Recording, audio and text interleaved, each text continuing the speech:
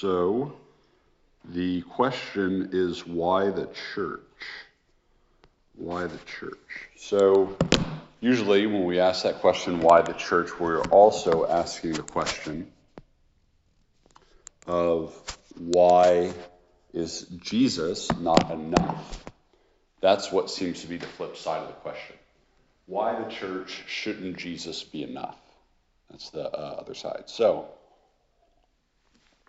first, I think it's important to point out in the what God does in the very beginning of creation and what makes creation very good.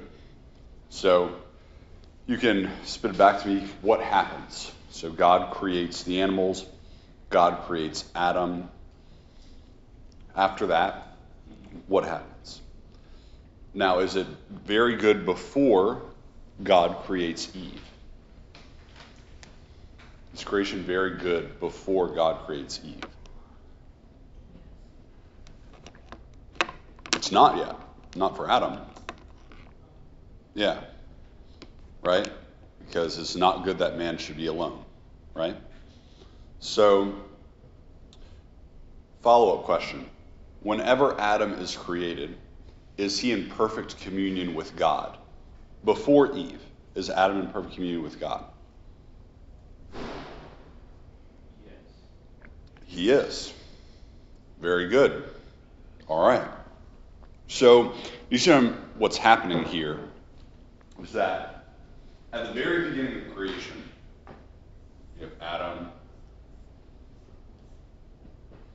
and he is in perfect communion with God.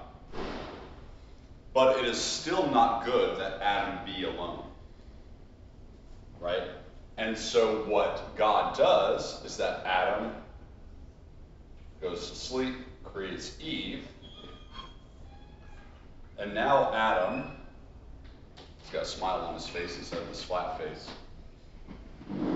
And so a lot of times, and especially within the Protestant worldview, we kind of look at our church as what is the best way to facilitate me being in communion with God.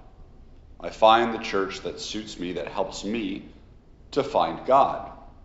Because we think that God's only intention is for man to point us back to God. And well, that's true, right? Like our relationship should point us to God. But there's a very real way, the very beginning of creation, in which God, even if we were in perfect communion with him, as Adam was in perfect communion with God, that God points man back to man. That God points Adam back to Eve. And so the Protestant, or at least consumerist approach that we have to the church is that we find the church that best suits us because ultimately the church is just kind of like a bridge. It's just a means. But God shows in the creation of Eve that the church is an end in itself, that the church in itself is a good. And we iterate this in, I don't know if y'all have gone over the Nicene Creed yet. I believe God the Father Almighty. I believe in Jesus Christ, his only Son, our Lord. This is what we say at Mass. I believe in the Holy Spirit. But also, I believe in one holy Catholic and Apostolic Church. The church in and of itself is good. And then we see this all throughout salvation history, that God never has these private relationships with people. So there's the covenant with Abraham, right? Abraham is an individual. God has a relationship with him. But what is the thing that God promises Abraham? So we know what is the thing that God promises Abraham? That his descendants will be many. So God promises Abraham a people. He promises him what then becomes Israel, Jacob to Israel. So what does God promise Jacob after God wrestles with Jacob all throughout the night? A people, right? So he does the same thing. And with the last clear covenant that God makes with a person, where we have Abram to Abraham, and then we have Jacob to Israel. The last clear name change that we have in the New Testament, who knows what it is? Who knows what that might be? Saul and Paul? That's not what I was going to say, and it's yes and no, because he's Saul when he's with one community, and he's Paul still when he's with another community. But there's one right before that. It's in the New Testament. It's Simon to Peter. Simon to Peter. And what does God give Simon when he changes his name to Peter? What is the content of the covenant? What does he promise him?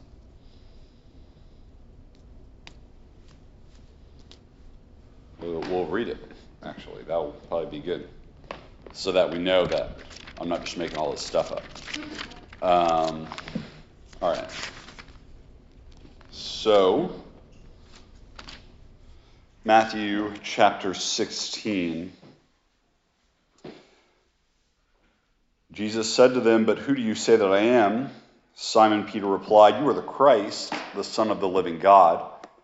And Jesus answered him, "Blessed are you, Simon Bar-Jonah, for flesh and blood has not revealed this to you, but my Father who is in heaven. And I tell you, you are Peter, and on this rock I will build my church, and the gates of Hades shall not prevail against it. I will give you the keys to the kingdom of heaven, and whatever you bind on earth shall be bound in heaven. Whatever you loose on earth shall be loosed in heaven." So specifically, God promises Peter the church, but he also just promises him the church. He promises him the church. So all throughout salvation history, whenever God gives a covenant, he doesn't just give himself, he gives a people. He gives, which is ultimately the people of God is the church. So when we say why the church, we also need to reframe our definitions. That we're not just talking about a structure, we're not talking about a set of rules.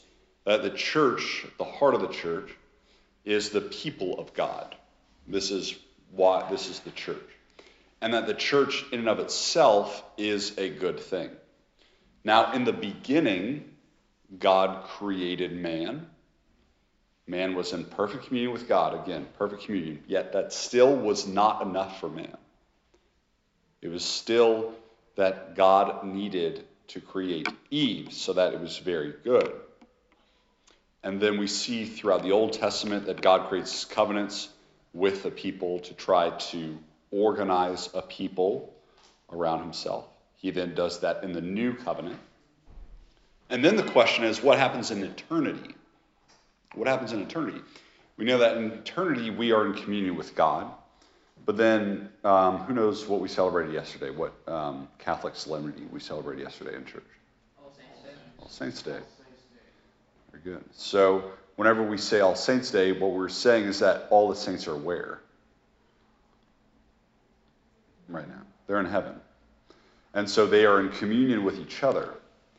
So even the saints, part of the enjoyment of the beatific vision, the enjoyment of going into heaven, is that we're not only in communion with God, but we are in communion with the saints. A lot of different saints say this, that whenever in heaven we will praise the virtues of one another. You know, this is like what the real friendship is, that they recognize Christ in one another. C.S. Lewis talks about this in, I think his book, The Four Loves. He talks about friendship. Like if you ever go to a party, right, and you're with your best friend. Let's say your best friend is hosting the party. You go to his house, and y'all are just the first two there. You're help setting up. And then someone else, another one of your friends, shows up. So your best friend's name is Jeff. So it's you and Jeff, and then Tom shows up. Tom shows up, and you notice another side of Jeff. And then you have Bill. Bill shows up, and you notice still another side of Jeff. And as the more and more people show up within this friend circle, the more and more that Jeff comes alive, that you notice more about Jeff. So it is with the saints, that the more that we see the lives of the saints, the more that we recognize who Jesus is, because they all reflect Jesus just in a different way. And so this is what the church is, right? When we talk about the saints, we're talking about the church triumphant. This is a legitimate term, I'm not making this stuff up. It's called the church triumphant, the church that is in heaven, the church that's one. And then we have the church militant, which is us.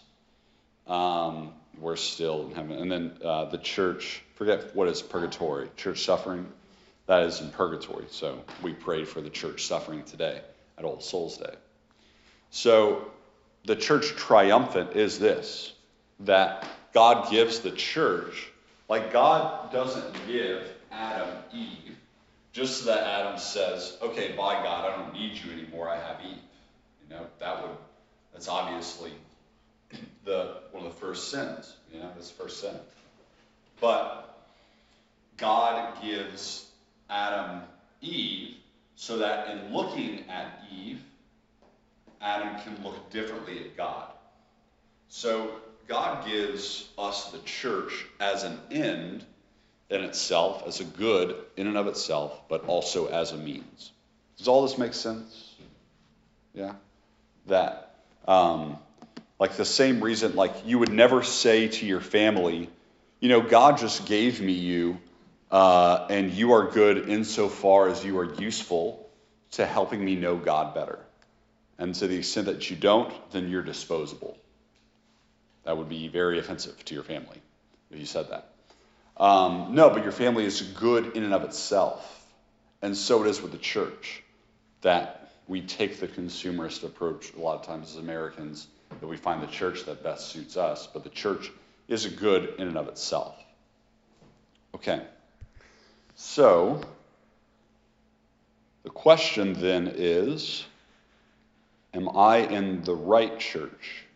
Is this the Catholic Church? Well, I'll talk a little bit. No. Yeah, sure. We'll talk about that. Why the church? So, ever since man sins, and that whenever man sinned, there were a couple things that were ruptured. It wasn't just communion with God that was ruptured.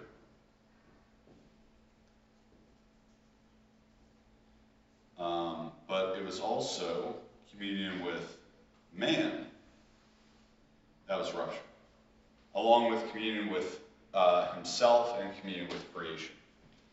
All these things these like harmonies are disrupted.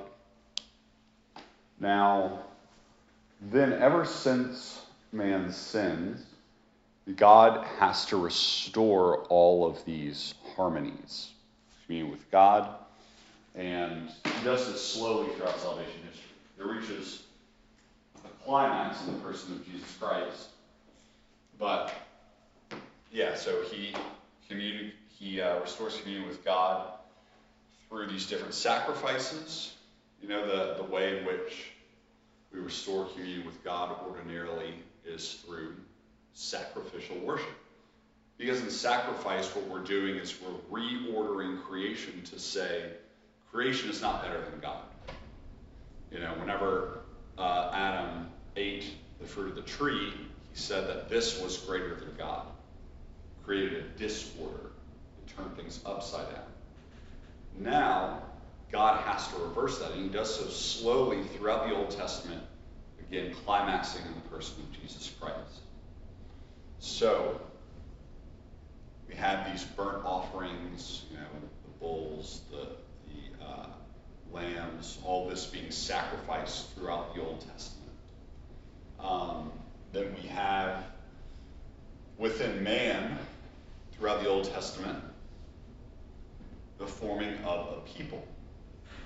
So this will obviously apex, these sacrifices, this communion with God will apex in the sacrifice of Christ. In the sacrifice of Christ, then we have the one true sacrifice that actually causes communion with God. All the other things were prefigurements.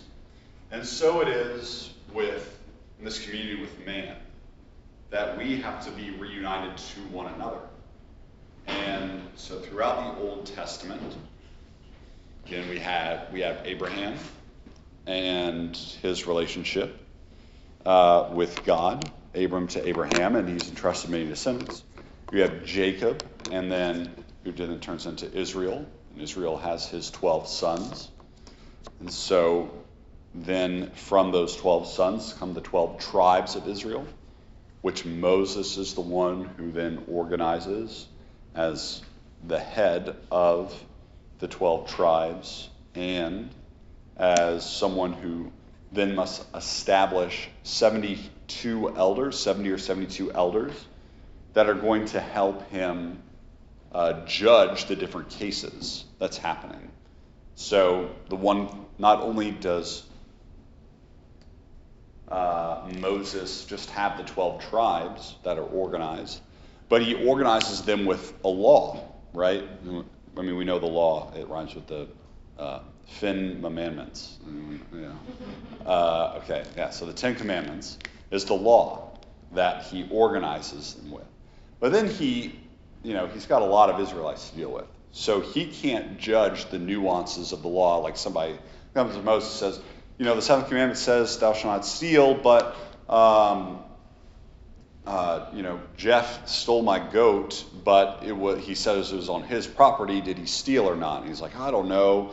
I can't deal with all these cases. So then he chooses 72 elders. He chooses 70. God makes 72. But there are 72 elders who are able to judge the law with him and for him. So then we come to the New Testament, and a lot of times say what Jesus did was that he came to overthrow institutions, because look at him on the Sabbath. He's always breaking the law on the Sabbath. Why is he doing that? And then he's up, he's tearing up the temple with his whips, his cords. Why is he doing that? You see, Jesus hates laws. Jesus is the hippie that we needed, That's not, but, there's a lot more that's happening. So the people of his time would have known this.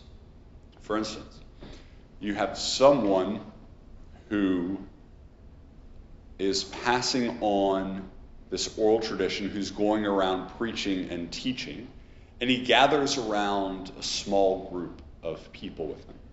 This small group of people would very much look like a rabbi who is gathering people around him to give a new tradition. So the word for the Jewish scriptures at the time of Jesus, even today, a certain part of the Jewish scriptures is called the Talmud. The Talmud. And those people who would receive tradition from the rabbi were called like the Talmi. I might have to look up that word again, but it's a derivation of that word Talmud, which means to learn by heart. That's what the word Talmud means, to know by heart. So Jesus is doing this. He's preaching and he's gathering these people. But then how many does he gather? Like of the closest group, how many does he have? 12. All right, that's a good answer. Yeah, so 12. All right. So he's in the Jewish context. He's got 12. All right. And then he also, not only the 12 apostles, but he gathers so many disciples. How many does he have?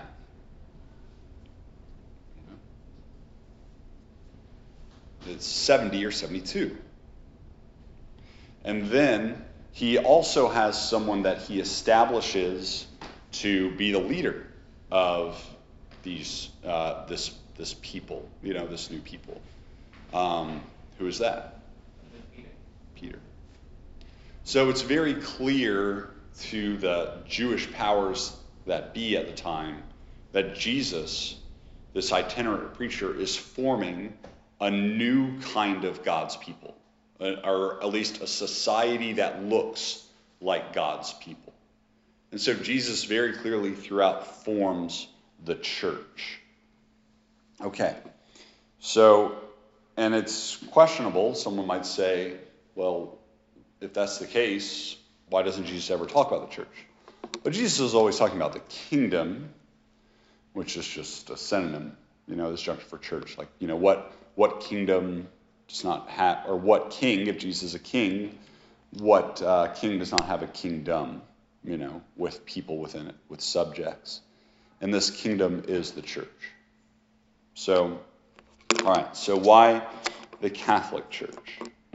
Well, because we see this unbroken line historically between Jesus telling Simon, you are Peter, and upon this rock I will build my church. And just for heads up, that the word Peter means rock. And so whenever he calls, the literal translation would be, you are rock, and upon this rock I will build my church. So he's saying that is, upon you I will build my church. And the gates of hell shall not prevail against it. So Jesus gives Peter the keys to the kingdom, and there's this unbroken lineage that we call apostolic succession that goes throughout history. So Jesus, we very clearly see like this, and then this word, it's not that Jesus says, and I will build my Catholic church upon this rock. The word Catholic doesn't really come into usage until, I always get them confused. It's either Irenaeus of Lyon or Ignatius of Antioch. I think it's Ignatius of Antioch, who uses it around the year 150 AD. The word Catholic just means according to the whole or universal. So that's Antioch. All right, nailed it, first try. So so that's whenever it comes into use. But it's still the same unbroken lineage, right, throughout. And so we see that there are obviously like some of the similarities, like that the Catholic Church does what Jesus commanded, primarily one of the last commands that Jesus gives. Well, the last commandment before his death that he gives. The last commandment that God gives. Take this, all of you, and eat of it, for this is my body. Do this in memory of me. It's a commandment. Do this in memory of me. And what do Catholics do as ritual worship? We do this in memory of him because he commanded it. We see it in John 20:19, whenever Jesus tells those same 12 men, whose sins you forgive are forgiven, whose sins you retain are retained. So, what does he do? There, he gives them the power to forgive sins and to not forgive sins. Let's say Lucy comes into the confessional and she says, bless me, Father, for I have sinned. I'm in an adulterous relationship. And I slept with Tom 4 times in the past month. Okay. Do you intend to end an adulterous relationship? No, I don't. Okay, sorry. I can't forgive you, So, in that way, the priest can retain sins because the person is unrepentant, right? So we see this continuation of ministry happen as Jesus has intended, and that there's this more so, what's more important is this unbroken lineage from Peter to even now, where there's been laying on of hands to appoint new priests to pass on ministry. So there's that like proof text, I guess, that we can say. But then what are some of so we see that God intended to create a church in the person of Jesus Christ, because, the 12 that he organizes, the 72 that he organizes, the structure within it that says that Peter is going to have the keys to the kingdom of heaven. And then 2 chapters later, he tells the 12, whatever you bind on earth shall be bound in heaven, whatever you loose on earth shall be loosed in heaven. That Jesus forms a people and gives the people a certain structure, a way of governing. this new kingdom. Then we have to ask, why would Jesus do it? I think that's a genuine question. What is the wisdom behind the decision for him doing so?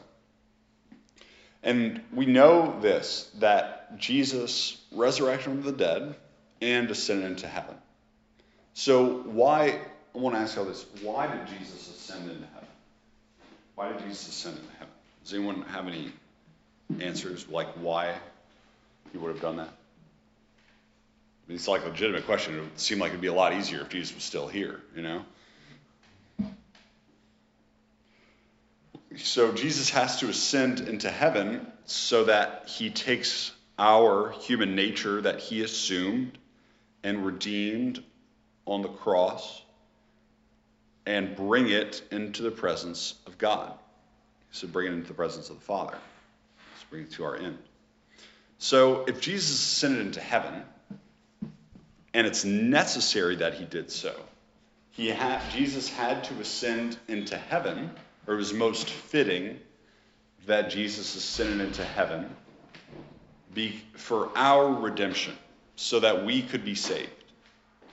Now, Jesus has to ascend into heaven to bring and keep our human nature in the presence of the Father, to be in communion with him. Well then, would Jesus want to be near to his people since he has left us bodily? Or does he want to remain distant? I mean, it's just like a question, right? Like, would God who became man only want to become man in a sense for the short period of 33 years? I don't think so either. Yeah. That doesn't seem like a very wise decision. That God would want to extend his humanity until he comes again. So this is what Jesus does in baptism and more acutely in the priesthood, that he extends his humanity to certain men that do his most sacred functions. For instance, one of the most sacred acts that Jesus does is that he gives his body, blood, soul, and divinity to us for our redemption. He does that on the cross. And he also did it in the upper room. Would Jesus want to continue to do that? Or did he only want to do it for that one special group of people who was at Mount Golgotha that day? All of us. He would want to do it for all of us, right? Okay, so he continues to do that through the ministry of his priest. Whenever Jesus says to the paralytic, it's greater, so that you may know that the Son of Man has authority to forgive sins, rise and walk.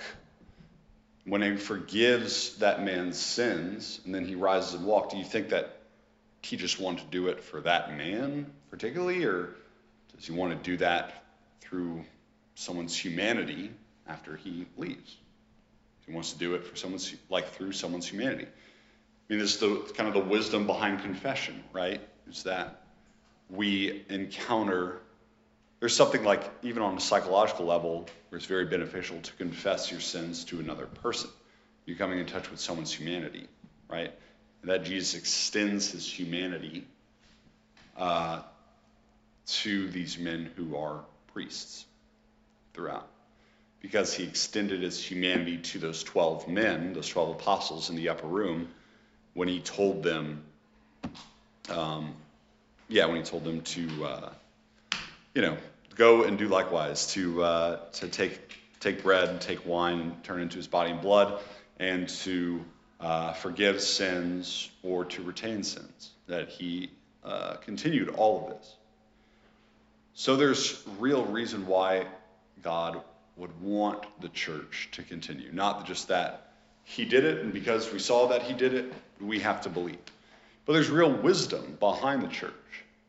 And again, going back to that kind of C.S. Lewis friendship analogy, is that whenever we live within the church, we come to know God so much more than we would be able to alone. I think it might be another C.S. Lewis quote or someone else who says like, I love to read books because I think with 1,000 minds. I think with the mind of 1,000 people. Where like you're getting someone else's perspective, right? So there's even that kind of wisdom of why God would establish a church. And also because it is simply good for man to be in communion. As God says at the very beginning of creation. It is very good that man is in communion. Okay, so then I hope all of that seems really evident of why God would establish a church. Does that make sense, or do there seem to be any holes like, Father, you haven't really explained this, I guess we can stop and kind of take some of those questions. Because, is there anything that comes to mind? Can you rephrase the question? Yeah, like, is there anything that you feel like I didn't explain, or like is left unexplained of like why we need the church, and why Jesus would have established the church? I guess what are some common Protestant rebuttals to maybe like the Catholic Church or whatever? And I'm willing to take anything. Yeah.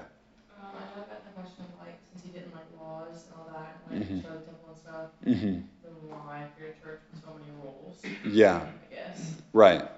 Yeah. So I think to answer that question, I would rephrase it and say, did Jesus in the flipping over of the tables in the temple and in breaking the rules in the Sabbath, did he really, or did he show the real fulfillment of the rules? And I'd say the answer is that he showed the real fulfillment. That, like for instance, one of the ways in which Jesus breaks the Sabbath is that he regenerates on the Sabbath. He cures people on the Sabbath. And so what Jesus is doing on the Sabbath is that he's showing the real end of the Sabbath, because he's calling out the Pharisees for taking their oxes to go drink from wells, and that, well, you can do that, but I can't regenerate this person on the Sabbath. You think that this is work. And what I'm saying is that this is why God establishes the Sabbath, so that man can rest, so that man can be regenerated. So, yeah, from an outsider perspective, we could say, yeah, it seems like God is just, making this, that Jesus is just breaking rules, but it's pretty evident that he's reordering it, and showing the real meaning of the Sabbath. And so it is with the temple as well. What Jesus does in the temple is, the way that the temple was structured was you had, so this is the temple building. You have like the court of the Gentiles. So this is where Gentiles would come. They couldn't enter into the temple, but it was sort of like a middle ground in between. So you'd have like a large populace of not only Jews, but God-fearing Gentiles that lived at the time that, like maybe they wanted to convert or whatever it might be. But the thing is that the money changers, so anytime that you came into temple, you went to the temple to sacrifice an animal, right? And you had to bring your animal. Well, if you're coming in from out of town, like, you're not going to bring an animal. What you'll do is that you'll bring money so that you can buy an animal, so that you can sacrifice it. So these are the money changers. Well, the problem with the money changers was that the money changers, they moved into the court of the Gentiles, to where now no longer is the court of the Gentiles a place where these God-fearing Gentiles can come, and this is Jesus' ministry in a sense, right? That Jesus wants to restore not only the 2 tribes of Israel that are remaining, but the lost tribes. This all goes back like salvation history. So you have in Israel, they're exiled a lot, and so what's happening is that as the Israelites are exiled from Israel, from the Babylonians or the Assyrians, then what do they have? They have babies with Gentiles. And so now they're no longer pure blood Israelites. And so it seems like this great big deal. I know I'm tangenting right now, but it's just good to know. It seems like God had broken his promise that he had to, he was going to restore the tribes of Israel, but now the tribes of Israel are lost. But what God then does in the person of Christ is that because now this Israelite, I guess gene, you could say, this Israelite blood has been spread all throughout the world, God then opens up his salvation to the whole world to save the lost tribes. Those who, for instance, the Samaritan, right? She's half Israelite, right? And offers salvation to the Samaritan. Anyway, all to say, this is why Jesus takes it so seriously whenever he overturns the tables in the court of the Gentiles. Because now it's saying, they're not welcome, here. So, yeah. And this is also clear, not just what Jesus does in sign, so it seems like he wants to break all these rules and do all that. But also it's very clear in Matthew that he says, whoever, what does it say about the laws? Whoever removes even one iota. Yeah, right. I have come not to abolish the law, but to fulfill it. When he says that. I've come not to abolish the law, but to fulfill it. So that's pretty clear as well. This isn't exactly on what you've talked about yet, but maybe you talk about membership in the church. Who is considered the church? Okay. You talk about the people of God. Yeah. Okay. Yeah, so the baptized are members of the church. Yeah. So those, I don't know what else to say. But you're baptized, but you're not Catholic. Oh, sure. So Okay. maybe what is it, varying degrees of, Yes. No, varying degrees of participation. No, that's good. So, yes, anyone who is baptized is in some way a member of the church. Why? Because Jesus gives the church ability to baptize. He tells the disciples, "Go ye therefore and baptize all nations in the name of the Father and of the Son and of the Holy Spirit." So all those who are baptized because of the church, even though they might not be formally in the Catholic Church. But the thing is that Jesus entrusts that sacrament to the church. Now, not in the fullness of the church, because Jesus also entrusts the sacrament of confession in John 20:19, as we talked about. Whoever sins you forgive, forgiven. Whoever sins you retain are retained. John also entrusts, Jesus also entrusts the Eucharist to the church. Well, don't have this in Protestant churches, right? So, at least not the way that Jesus intends, because you don't have apostolic succession. So, there are varying degrees of membership within the church. So, yeah.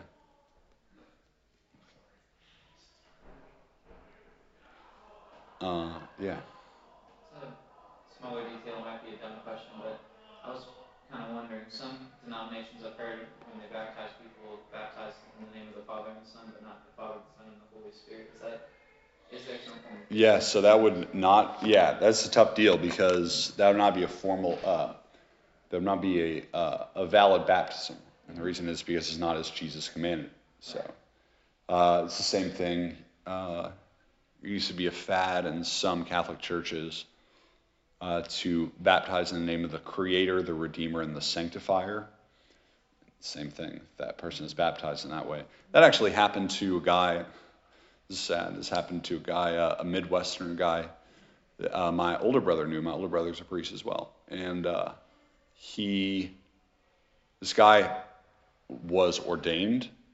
Turns out, though, that he wasn't ordained, because they were looking at some of his old, kids' videos, and they pull up this video of his baptism, find out that, I think with him, another invalid way of baptizing, I think in his case, I don't know if they did Creator, Redeemer, Sanctifier, but you had the priest reading, "I baptize you in the name of the Father, Son, and Holy Spirit," and the deacon was dunking him. I was like, oh no, this man's not baptized. So it means if he wasn't baptized, then he also was not confirmed. And then if he was not confirmed, then he was never ordained a deacon. And if he was never ordained a deacon, then he was never ordained a priest. And so it was like, we have this pagan man dressed in priest clothes, doing all these sacraments. So they had to re-go and redo all of them, and then, Yeah, so that meant that all of his confessions were invalid. That meant that all of his Eucharists were invalid, all of his Masses.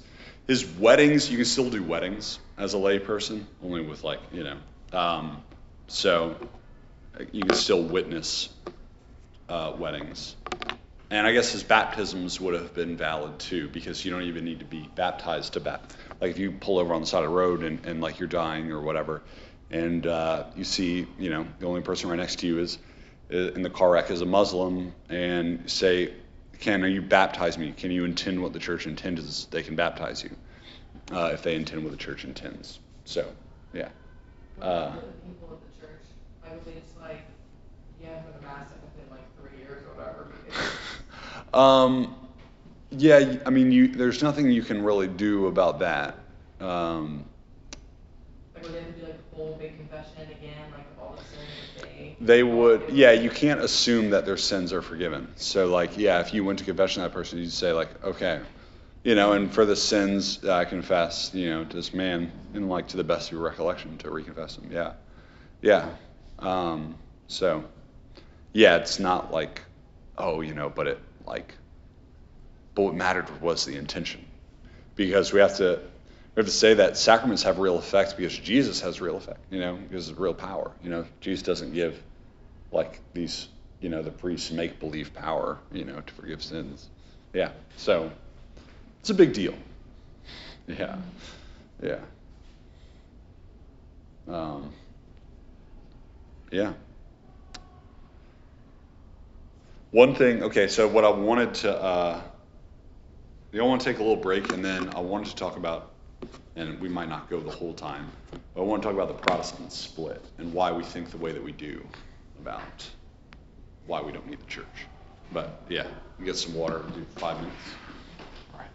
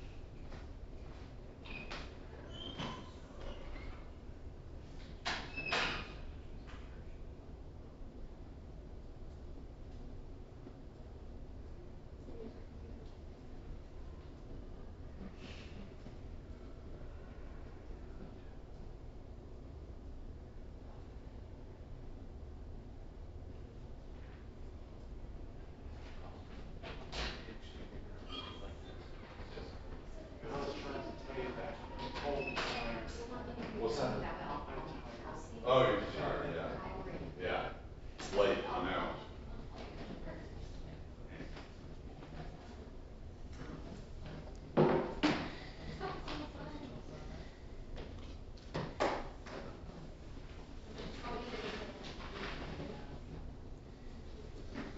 so for this part, it's going to be a little heady, but it'll be enlightening.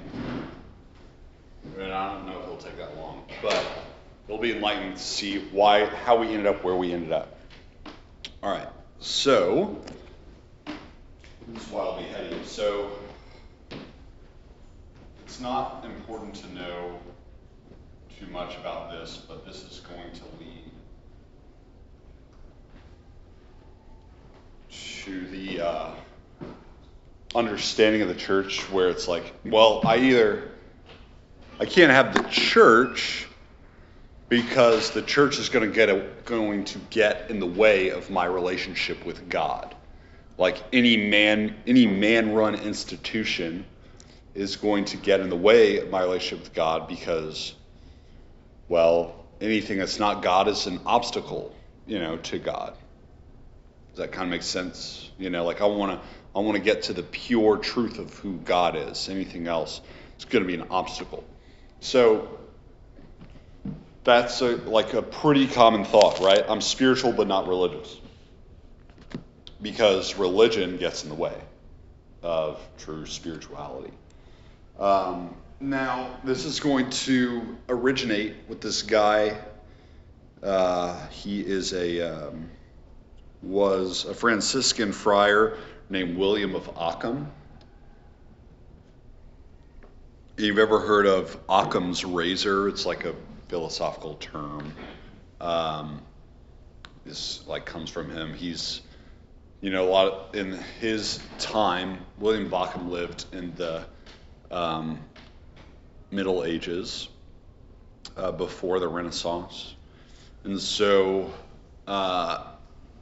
the Franciscans, a lot of the Franciscans were very academic at his time. So he's a philosopher who really comes up with this philosophy called nominalism. It's not very important, the contents of nominalism. Well, it is, and because nominalism affects so much of the way affects so much of the way that we think today. What nominalism is saying that, and again, this is a philosophical idea, not necessarily a religious idea. So before William of Ockham, the common philosophy of the time is something called hylomorphism, which basically means that everything in creation, every living thing in creation, has matter and form. It has a body and a soul.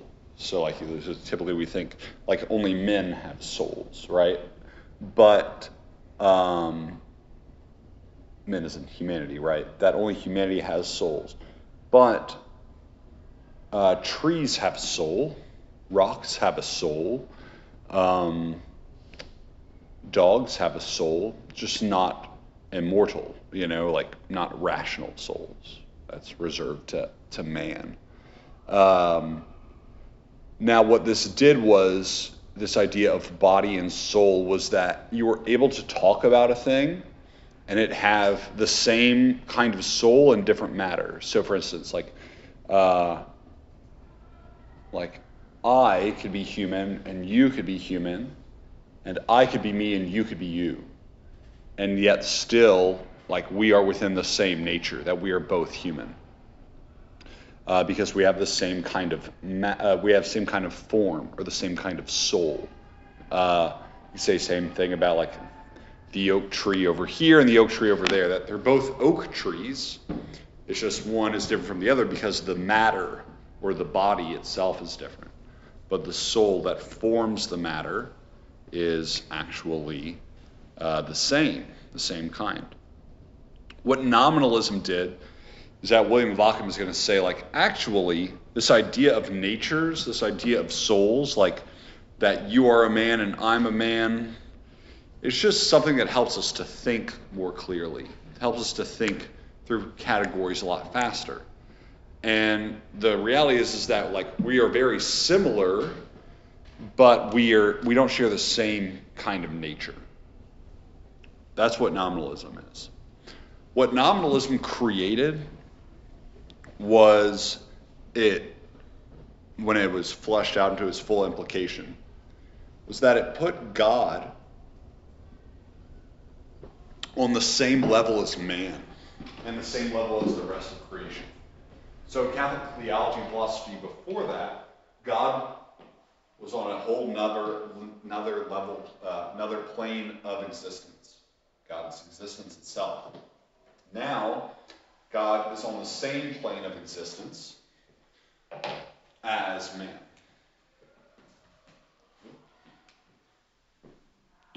So this is going to create a problem in our way of thinking. This obviously creates a problem in our way of thinking with even how a lot of people think about faith in science today. That, for instance, it's either that God caused it to rain, or that some clouds received heavy precipitation and rain fell out of the clouds, right? Because God is on the same level as creation now. It's either or. It's either the material world or it's God's causality. It's God causing himself. It cannot be that God causes things through the material world. Okay, so we see how those things can be in opposition to one another, even in science. Well, now, in Protestantism, in that same mindset, we talk about things like salvation. So if you're coming from a Protestant background, or even if you're not, you may be familiar, this idea that either God is holy or I am holy. Cannot be both. So you have the Calvinist idea, John Calvin originates this idea that man is totally corrupt by sin, him being totally corrupt by sin. What happens in the redemption is that this dung, this pile of crap that man is, now gets covered in snow.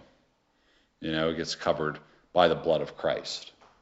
And so then man is not actually changed, he's just forgiven. He's so fully corrupt that, this is how he is. You have this idea of like merit in salvation. Well, man can't merit his salvation. Either God does it from free gift and man does nothing, or man does it and God does nothing. See how these two things are in opposition? This even affects Protestant art. So if you notice, you go to a Protestant church, there's almost no art. You go to a Catholic church, especially the older ones, there's all kind of art. Where the idea is that, well, if I'm going to worship the invisible God, then creation cannot be an obstacle to it. Anything else is that I'm worshiping graven images. I'm looking at other things, but I'm not looking at God. So, yeah. This is like kind of what you're talking about. Like, so I went to a Presbyterian church growing up. Yeah. And I noticed that why isn't, like, growing up, we never talked about Mother Mary. She was never in any art. And, like, I knew who she was, obviously, but she was not nearly as, like, Yeah. she was, like, never really even talked about. But, like, why not? Right. Well, it's the same idea, right? It's like, no, you pray to God, you don't pray to Mary. That everything else is just an obstacle. And the funny thing with, I forgot to make this point, but the idea that whenever God creates Adam,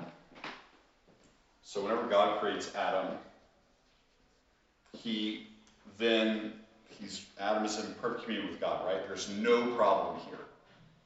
But then it's still not good that Adam is alone. So then God has to create Eve. And so looking again, God, like a lot of times we say, hopefully the relationship in our lives just point us to God. But God actually points us to man. Like God points us to Eve. God points Adam to Eve, right? Whenever he creates. Does that make sense? Yeah. So then what does Jesus do, who is God made flesh, right before he dies? Does anyone know what is the last gift that he gives? Himself. No. Right before he dies, the last gift that he gives. his mother. He gives Mary to John. He gives Mary to the church. So that now God made flesh, the person of Jesus. He's on the cross.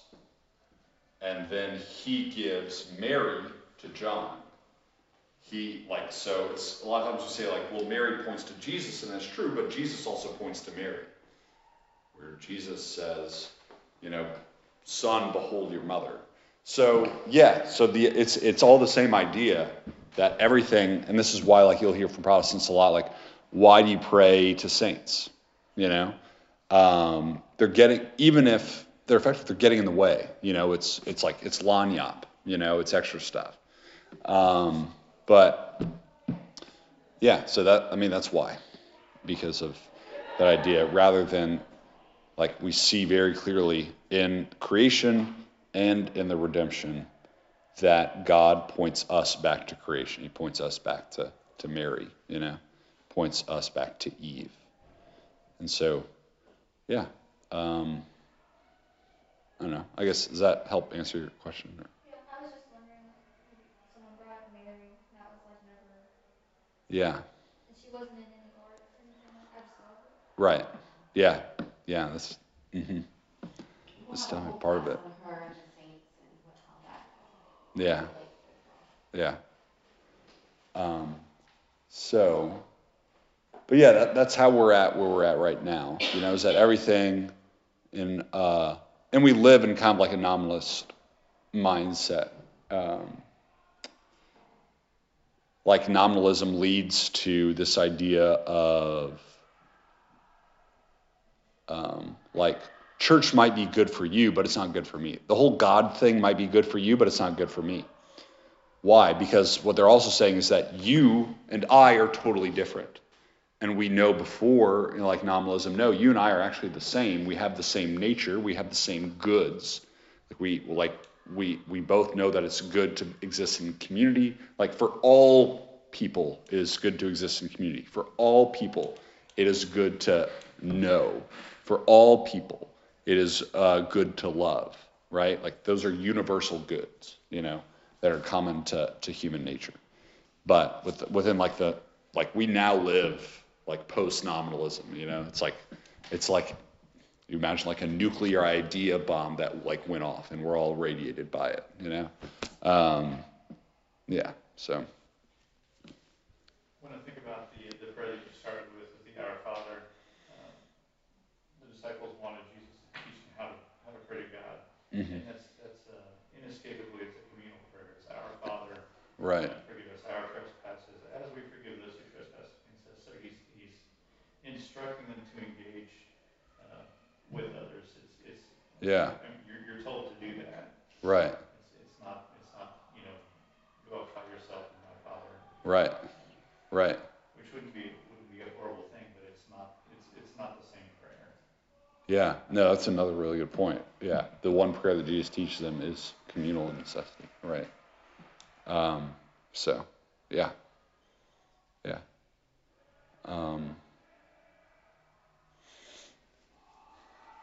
Right. There's never a point in, I guess, within redemption that it climaxes in this kind of personal private relationship with God. And ultimately, how sad would it be if God did not establish a church? Ideally, would God want humanity to be one, or does he want us to all be separate and just good luck, survival of the fittest? I hope you can find him in prayer in the solitude of your own room. It's pretty sad. Or does Jesus, right before he goes to die, say, Father, I pray that we are one, that they are one as we are one. Jesus' desire is that the church can be wholly one so they can reflect the unity of the Trinity. So, yeah. I think that's pretty much all I have, but y'all have any more? I'm sure I missed some crucial points of whatever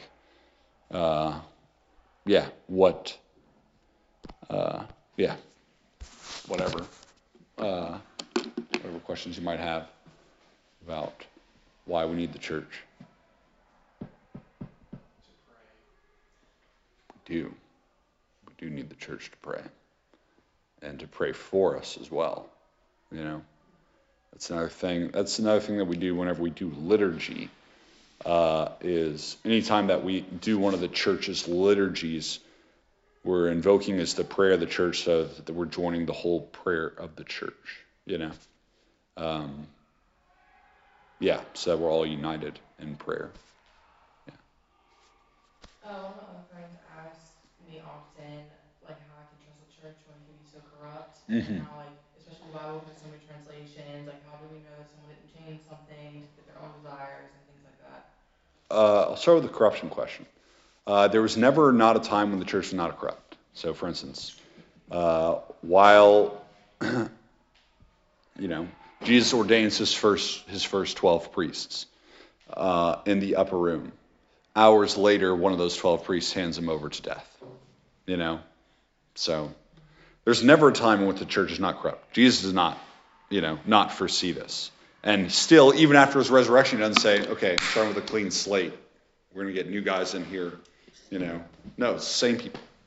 So the church has always been corrupt. And why? So why? Why would that be the case? Well, because God is going to show his glory through broken humanity. Like, God does not ask angels to be priests. He asks men to do it, broken, sinful men. So, yeah, there's always going to be corruption in the church. And what I would point that person to is never to what man does, like what's within man's power. So, like, the guarantee of the church being the church has nothing to do with the quality of people that are in the church. It has everything to do with Jesus' promise that the gates of hell shall not prevail against it, Matthew 16:18. And it has everything to do with Jesus' promise that he will send the Holy Spirit as the counselor to lead them into all truth, so that the church will remain within the truth. In John 17. So, yeah, I'll point them to that. They're like, everything depends upon. The question is not, do I trust the church? The question is, do I trust Jesus? Do I trust that Jesus has sent this people the Holy Spirit? Jesus never promised anybody that the church was going to be not corrupt. Just never did. But he did promise that the gates of hell shall not prevail against it, and that he would send the Holy Spirit to lead into all truth. So, yeah. And I would also say, like, if you're looking for the church that's not corrupt, one, good luck. Two, how prideful are you? Like, to think that you're without sin and that you are going to find this community of people that are also, going to be without sin. So, yeah. And then translations Bible, I mean, like, we still have if we could find manuscripts that validate it, otherwise, then, hey, they would have been found, But, like, the most ancient manuscripts still have all these same translations. The one translations that differentiate are the ones that happen in, like, the 1500s, when Martin Luther changes a few words to help justify his idea of the gospel. But, yeah, I mean, where are these, Like, you have to show the data, So. Can you go over the difference between the Protestant and the Catholic Bible? Because I know there was a difference. Like, some books were taken out, like said words were changed. Right. Okay, good. So it's important. All right. So Maybe I'll just back up one to even say, like, what the timeline, what time are we talking that these things happen? The big split? Between Protestantism? Yeah. Yeah, so Protestantism, yeah, sure, sorry. So Martin Luther, guy who begins the split between Catholicism and Protestantism being every other Christian denomination that is not Catholic, outside of the Orthodox, and I don't know who the Orthodox is, don't worry about them. But, yeah. We can talk about that. Yeah, it's not about that another time. But, yeah, so you have So every other Christian denomination that is not Catholic, except for one, the Orthodox. All right. Now, that happens in the 1500s. Protestant split. Yeah, 1500s. All right. So that's when it happens. 1,500 years. Yeah. All these things. Yeah. 1054, there's a little, but yeah, with the Orthodox, but yeah, that's about it. So for 1500 years, yeah, still all one church, right? Okay. So why are there 72 books in the Catholic Bible, and I guess 65 or 66 in the Protestant Bible? So it's kind of a long, winding question. What Luther is going to do, all right. What Luther is going to do whenever he forms what he calls his canon of Scripture, so whenever he puts his book of the Bible, is that he will look at what is the Jewish Scripture at the time, I guess before. So it's important to note that even at the time of Jesus, all the books of the Old Testament are not agreed upon.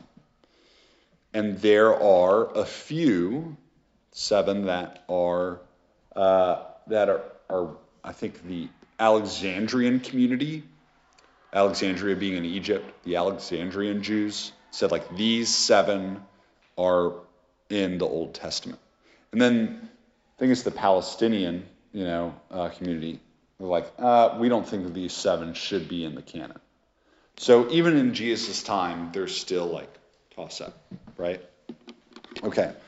So Martin Luther's going to look at that and say like, we'll want these extra 7 books. Well, what's going to happen is once the church is formed in the late 300s, I think, or early 400s, the church is going to finally finalize its canon. Like, what are the books of the Bible at this local council? And those are the 72. Now, you say, like, what do you mean? Like, how did the church decide? How does the church get to decide that? Well, because the church is the people of God, The church can decide what are, can look and recognize, this is God's word, even those extra 7 books, that this is God's word. Because a lot of times, we think, the Bible slid off of a rainbow, and if you were on one side of the rainbow, you got the Protestant one, and if you got the other side of the rainbow, you got the Catholic one, But no, it's the church who forms the canon being the collection of Scripture. The church decides which books are in the Bible. So anytime that anybody picks up a Bible, in a sense, they kiss the bishop's ring, because it's you better thank the bishops that they recognize that this is the book, these are the books that are in the Bible. So that's why. Yeah. So it's not that the Catholics added books, it's that the Protestants took them out. Those books, or just tell me what those books are, just out of curiosity. Yeah, so they're all the Old Testament. I don't know all of them off the top of my head. Sirach, 1st, 2nd Maccabees, Wisdom, Tobit. Yeah.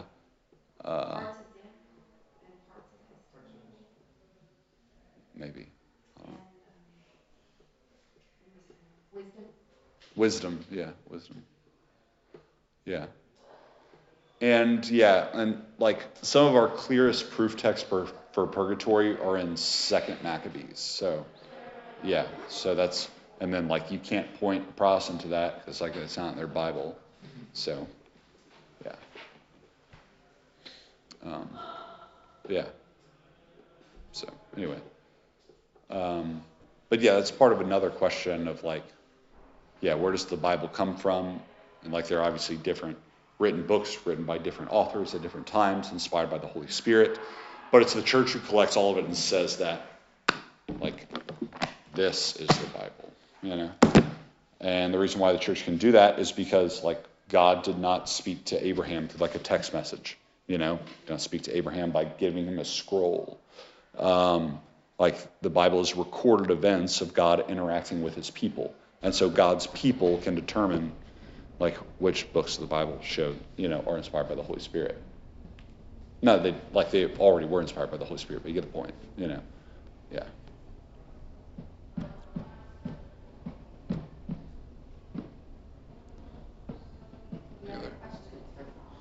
Yeah. Are you all unquestionably convinced that you are in need of the church? All right, good. Please. Okay. Can you give us a blessing? Yes, I can. Let me